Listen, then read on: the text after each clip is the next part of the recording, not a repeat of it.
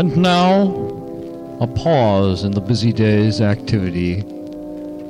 As the doctor leaves his little rectory, walks out the marble path covered with Aggies and cat's eyes from his youth, down the long path of life, past the elm grove of superstition, and toward the true way. Yes, it's Dr. Whiplash, and he's come again to the font of perpetual resurrection to answer some of your questions. Come in, Doctor. Dave, what's the first question? Well, I have a letter here from a gentleman in Flotsam's Mistake, New Jersey. And actually, he's been kind enough to send this letter in on a tape cassette for you, Doctor, so we'll hear his voice, and you can use his voice to help you analyze the problem. It's a novel idea. Leave it to the Japs. Dear Dr. Whiplash, I am a Japanese businessman. Why have I written before? So I still suffering from the same complaint. I only suffer in the office during the day. At night, I eat out and feel better, and although I can't sleep, it's because of apartment noise. What should I do? Still, Hideo Gump. Dear Hideo, your symptoms are shared by people other than your race. To wit, many executives complain to me as suffering from flushing, blushing, running of the mouth, high stool, seat cramps, delayed borborygmus, and shortness of pants. They also, like you, feel relieved of these symptoms away from the orifice. Can anything be done? Yes, and it should be done now.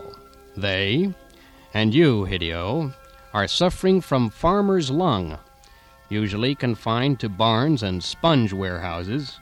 It is attributable to a hybrid fungus, which lodges in the massive air conditioning systems that supply oxygen of sorts to the big buildings that your daddy works in. Although the same bug can be found in home furnaces, it's often rendered ineffectual due to the fact that poor people can't afford air conditioning and are forced to run their furnaces to heat their homes during the summer. This fries the fungus. We doctor people use the word microsporifera fungi in referring to this little pest, and literally it can be translated as funny spores, long known as the cause of Theodore's disease, running sores, and athlete's feet. Recently, this microscopic troublemaker has also been blamed in the nasty disease labeled Hartmann's palsy, formerly Strassman syndrome, the only cure for which is death. I'll answer any questions, dear friends. Just write me if you still have the strength. Until next week, this is Dr. Whiplash.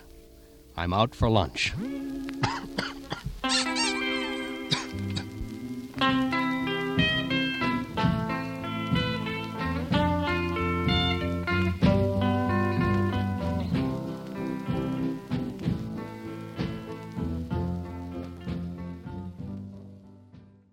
Holy moly, listen to this. Most young adults today don't pray, don't worship, and don't read the Bible, a major survey by a Christian research firm shows. If the trends continue, quote, the millennial generation will see churches closing as quickly as GM dealerships, says Tom Rayner, president of Lifeway Christian Resources. In the group survey of 1,200 18 to 29-year-olds, 72% say they're really more spiritual than religious. Among the 65% who call themselves Christian, many are either mushy Christians or Christians in name only, Rayner says. Most are just indifferent. The more precisely you try to measure their Christianity, the fewer you find committed to the faith. Here's some key findings in the phone survey, which was conducted in August and released recently. 65% rarely or never pray with others, and 38% almost never pray by themselves. 65% rarely or never attend worship services. 67% don't read the Bible or sacred texts. The study found 7 in 10 Protestants ages 18 to 30, both evangelical and mainline, who went to church regularly in high school said they quit attending by age 23. And 34% of those had not returned, even sporadically, by age 30. Well, you know, America is the most church-going nation in the world. Still is. This looks like a different trend. It looks like people are becoming more spiritual. I know to some really deep evangelicals, spiritual means New Age, and New Age means the devil is speaking through their mouths. That's the devil's crystal, the devil's pyramid, the devil's word, holism. I wonder if it's that. I wonder if there'll be a return. Maybe it's the materialism. Maybe it's all these zillions of images that are constantly besieging us, none of which are even very spiritual, let alone religious. Maybe there's no time for religion.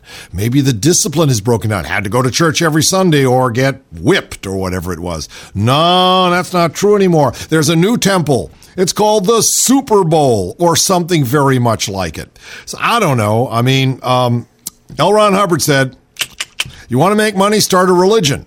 Well, Scientology is a religion, at least officially, because it doesn't pay taxes. So the federal government comes along and says, this is a religion. And it's doing well, you know, and some of the other pseudo-religions are just clomping along. But to be a Christian or a Jew or a Muslim or a Hindu or whatever takes some serious thought. And people probably just don't have time, or maybe they just don't have the attention span. Well, what do you think, Dave? Well, I think that, don't you have a church app for your iPhone? That's a very good idea. You can go make to a fortune. Yeah, you got a church app on your phone. You show up, because your phone is always with you, so naturally, you know, you're going to show up, and or it's going to show up because it's always with you, and then you just press the little steeple thing, or whatever sign you would want to have on your Steeple for the people. Steeple for the people. Steeple for the people app. Yeah. And then bang, you go to that, and it takes you right to the church of your choice.